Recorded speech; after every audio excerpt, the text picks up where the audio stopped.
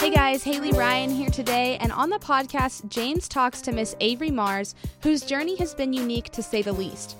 Avery suffered a stroke during her college career, but she didn't let that hold her back. Hear how Avery overcame such a huge obstacle and how it motivates her today. Stay tuned because it's an inspiring story and it's coming up right now on the Pregame Podcast.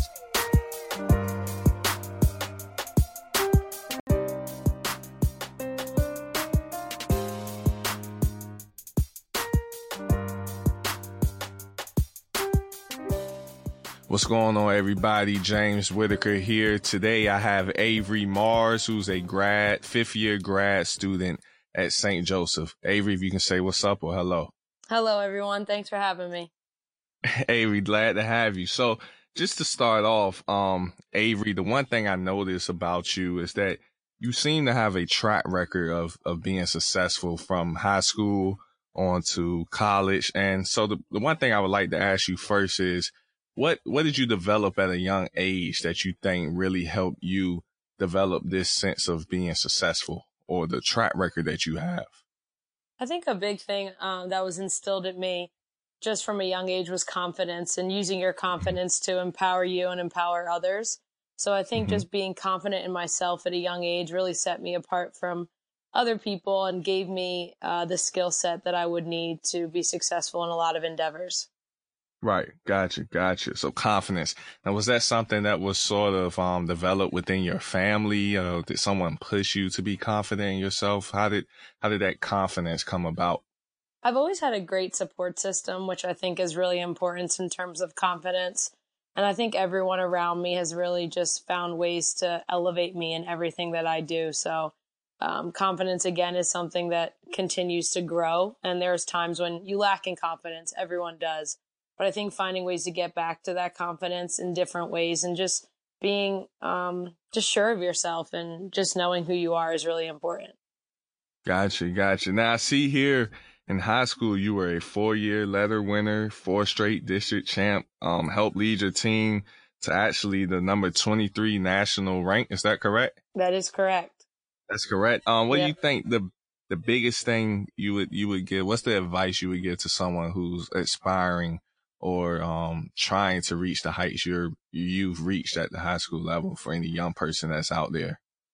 I think enjoying it is really important. I look back now and I wish I could go back to high school and just have those competitive games where you know everyone on the other team and all that stuff. It's a lot of fun. And I had a lot of great counterparts as well, teammates that were also ended up being Division I athletes as well. So just the talent that was on our team was unbelievable. But we also garnered our own relationships, and that really helped us develop into the team that we were.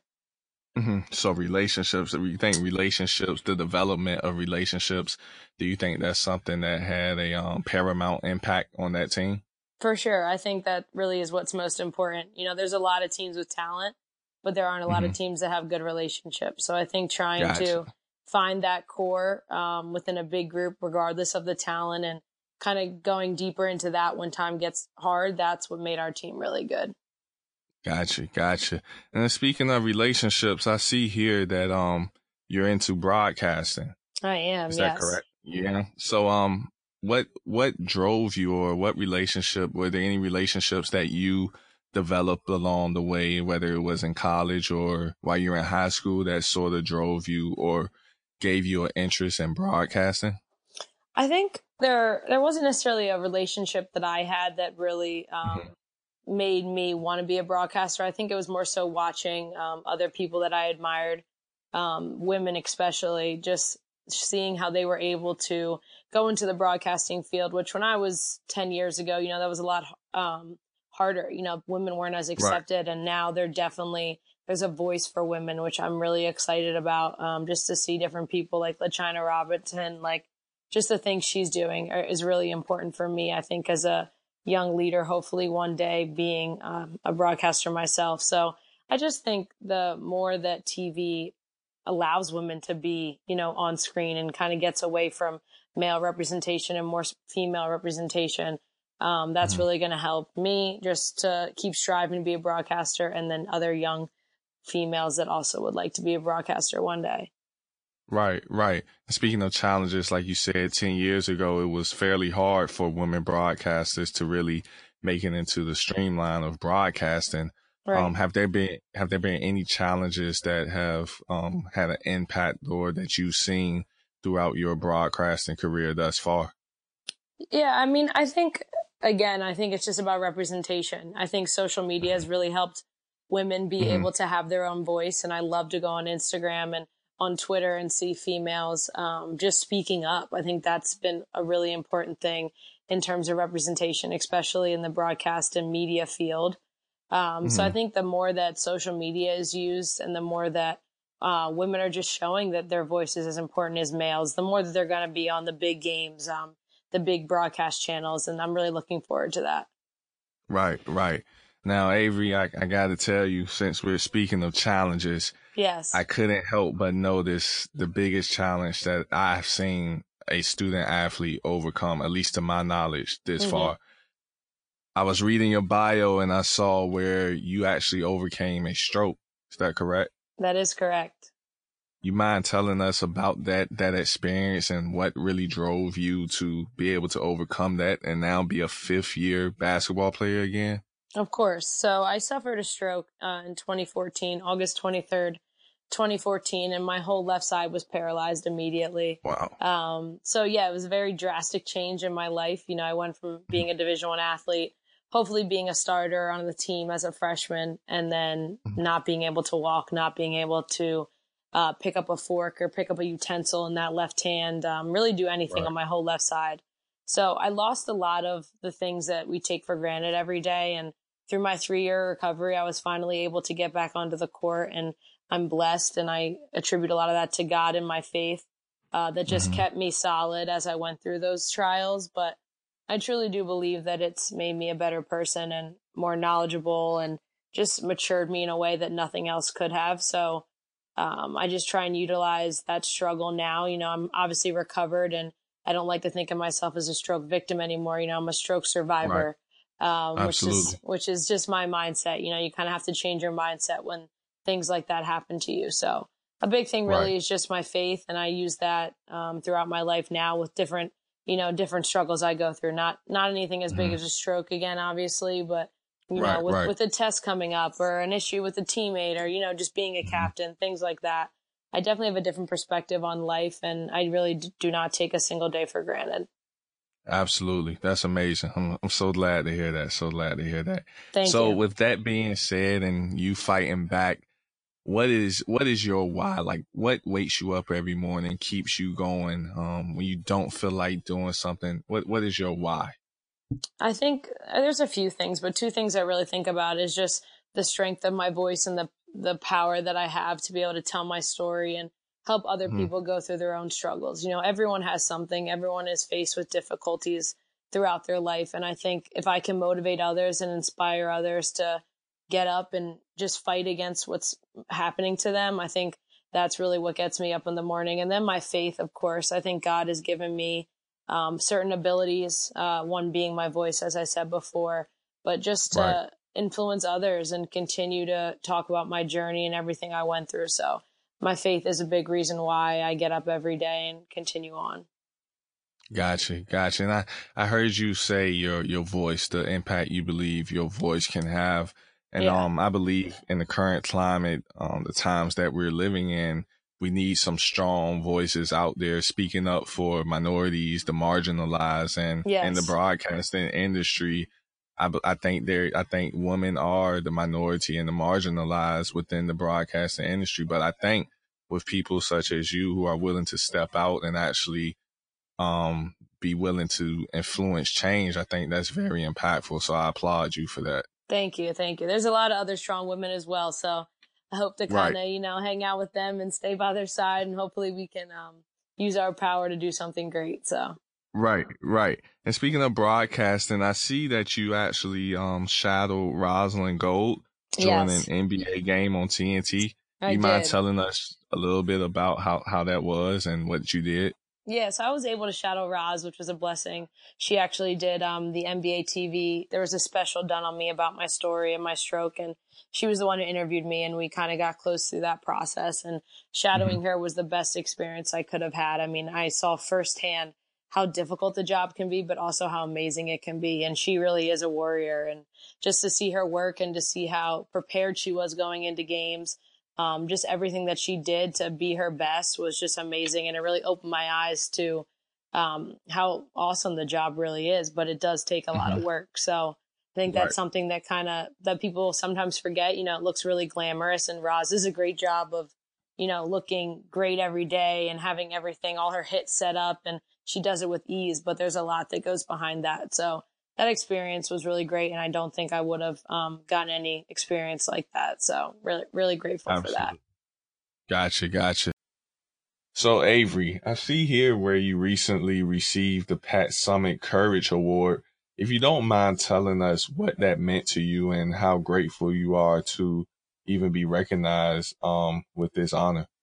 Yeah, it's a huge honor to receive an award in general, just for everything that I went through, but to have it in Pat Summit's honor is a whole nother level.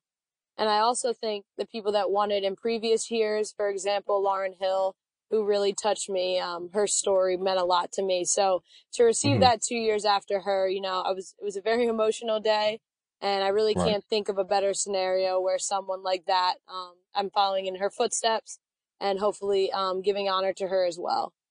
Right. What is the Pat Summit Award? What type of person does it recognize? I think it recognizes someone that's been through some type of struggle, Hmm. and has not only taken that struggle and overcome it, but has also Hmm. used it to um, benefit them in other ways, whether that's helping others or sharing their story, Hmm. whatever it may be. I think overcoming some type of struggle. I mean, for me, it was a stroke.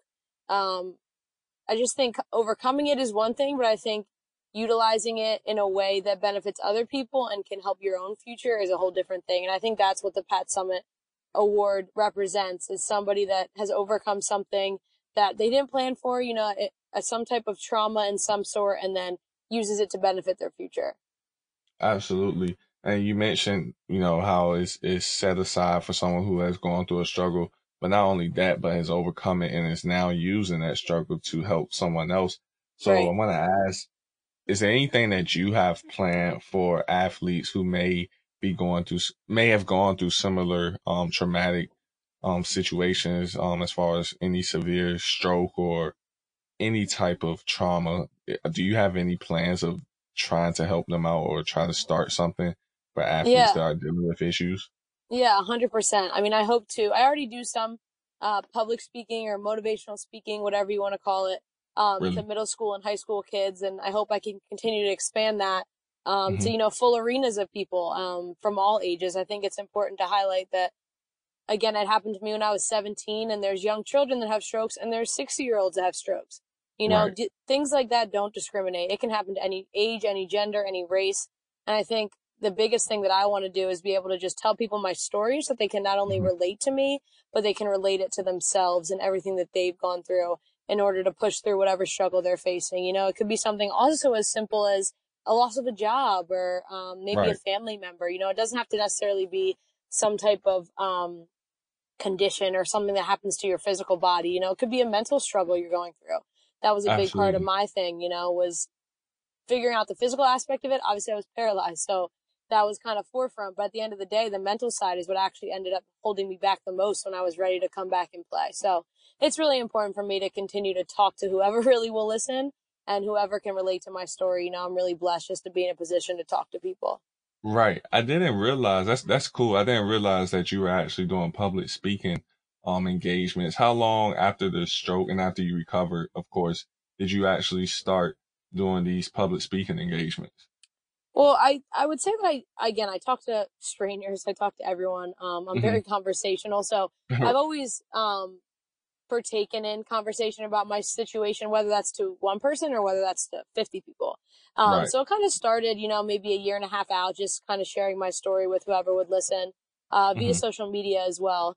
And then I think when I started to really get into like actual maybe full teams or a whole class, that kind of thing. That would be within the last year.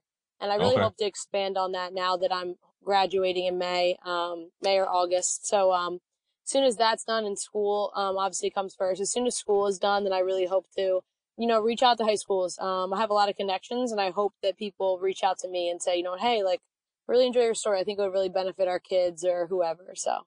Right. Have you been getting a lot of good feedback from these engagements? Yeah, I mean, it's awesome just to see, people smile on their faces too. My story can be sad at times. It's not always a happy story to tell, but like I try and, like I did throughout my recovery, make light of my situation and highlight that, I had faith throughout and God was with me, and there's something positive that's come out of this. So in any way, it affects people differently. I can't say that every time I walk into a room, I know how a group's going to react, because I don't. Whether it's an older group, a younger group, if they're athletes or not, everyone reacts really differently to it. But if I walk away and someone messages me or tells me, wow, like your story really impacted me, that's winning the day. Then I'm good. Absolutely. I can go home happy. So. Right. Well, Avery, you're truly a walking inspiration, and I hope that you continue impacting lives through your stories. I think you're doing a great work, and I pray that you'll keep inspiring others, youth, especially the youth out there who are aspiring. Yes, I hope so. Yeah, who are aspiring to become something special in their own lives. And so with all that, your experience as a student athlete, your successful track record, your experience shadowing current broadcasters, what is it that you're looking for the Winning Edge Game Changing Retreat? What is it that you're looking for in this retreat? I think the biggest thing is just to gain some experience and knowledge from people I look up to and other people that are in this field that are very successful. I think the best thing that I can do right now is just continue to learn and gain knowledge. I think all knowledge is valuable, and I know the Winning Edge is going to have a lot of that for me. So just to have that mentor and gain that experience and learn more is really what I'm looking forward to. Gotcha. And what are you yourself looking to bring to the table? I mean, it's a game-changing retreat, so we need some game changers there. So what are you going to bring to the court? I think my biggest thing is my personality and just my outgoingness. Yeah, again, I talk to everyone. My friends always make fun of me and say, you talk to every stranger, you say hi to everyone. And that's really just who I am. I love engaging in conversation with people. I love meeting new people and just handling different personalities too. So I'm really just excited to be able to conversate with the other people in the cohort, and then also just like the mentors and everyone will be listening to. So get ready. You're going to see me, and I'm a little loud sometimes. So you're going to see me right away. You'll know when it's me. Where are you from? I'm from Reading, Pennsylvania, but an hour outside of Philly. So okay. I claim Philly though, so. Okay, gotcha. The reason I asked that is because when I first got to Georgetown for my master's program, I was doing an internship with the business office. And throughout the athletic department, if someone was walking by, I would just speak, because I'm from down south, and that's just a Southern hospitality thing. Right. And my manager, he was from up north, and he was like, "You're not from here, are you?" I was like, "Nah, why did you ask?" He said, "Because you speak to everybody." I was like, I didn't know, that was an issue. I just recognize, people humanity. I like getting to know people and recognizing people. So exactly. I'm one of the odd ones in the north that actually say hello to people. Hold the door, so, things like that. yeah, absolutely. We might have to adopt you to the down south culture down here if that's the case. Sounds good. Yeah, but Avery, it's been great. That's all I have for today. If there's anything you would like to say, the mic is yours. No, I'm just grateful for the opportunity, and thanks for sitting down and talking to me for a little bit. It was fun. Yeah, no problem. Hey, looking forward to the Game Changing Retreat in June. Me too. Sounds good. I'll see you there. Have a good one. You too.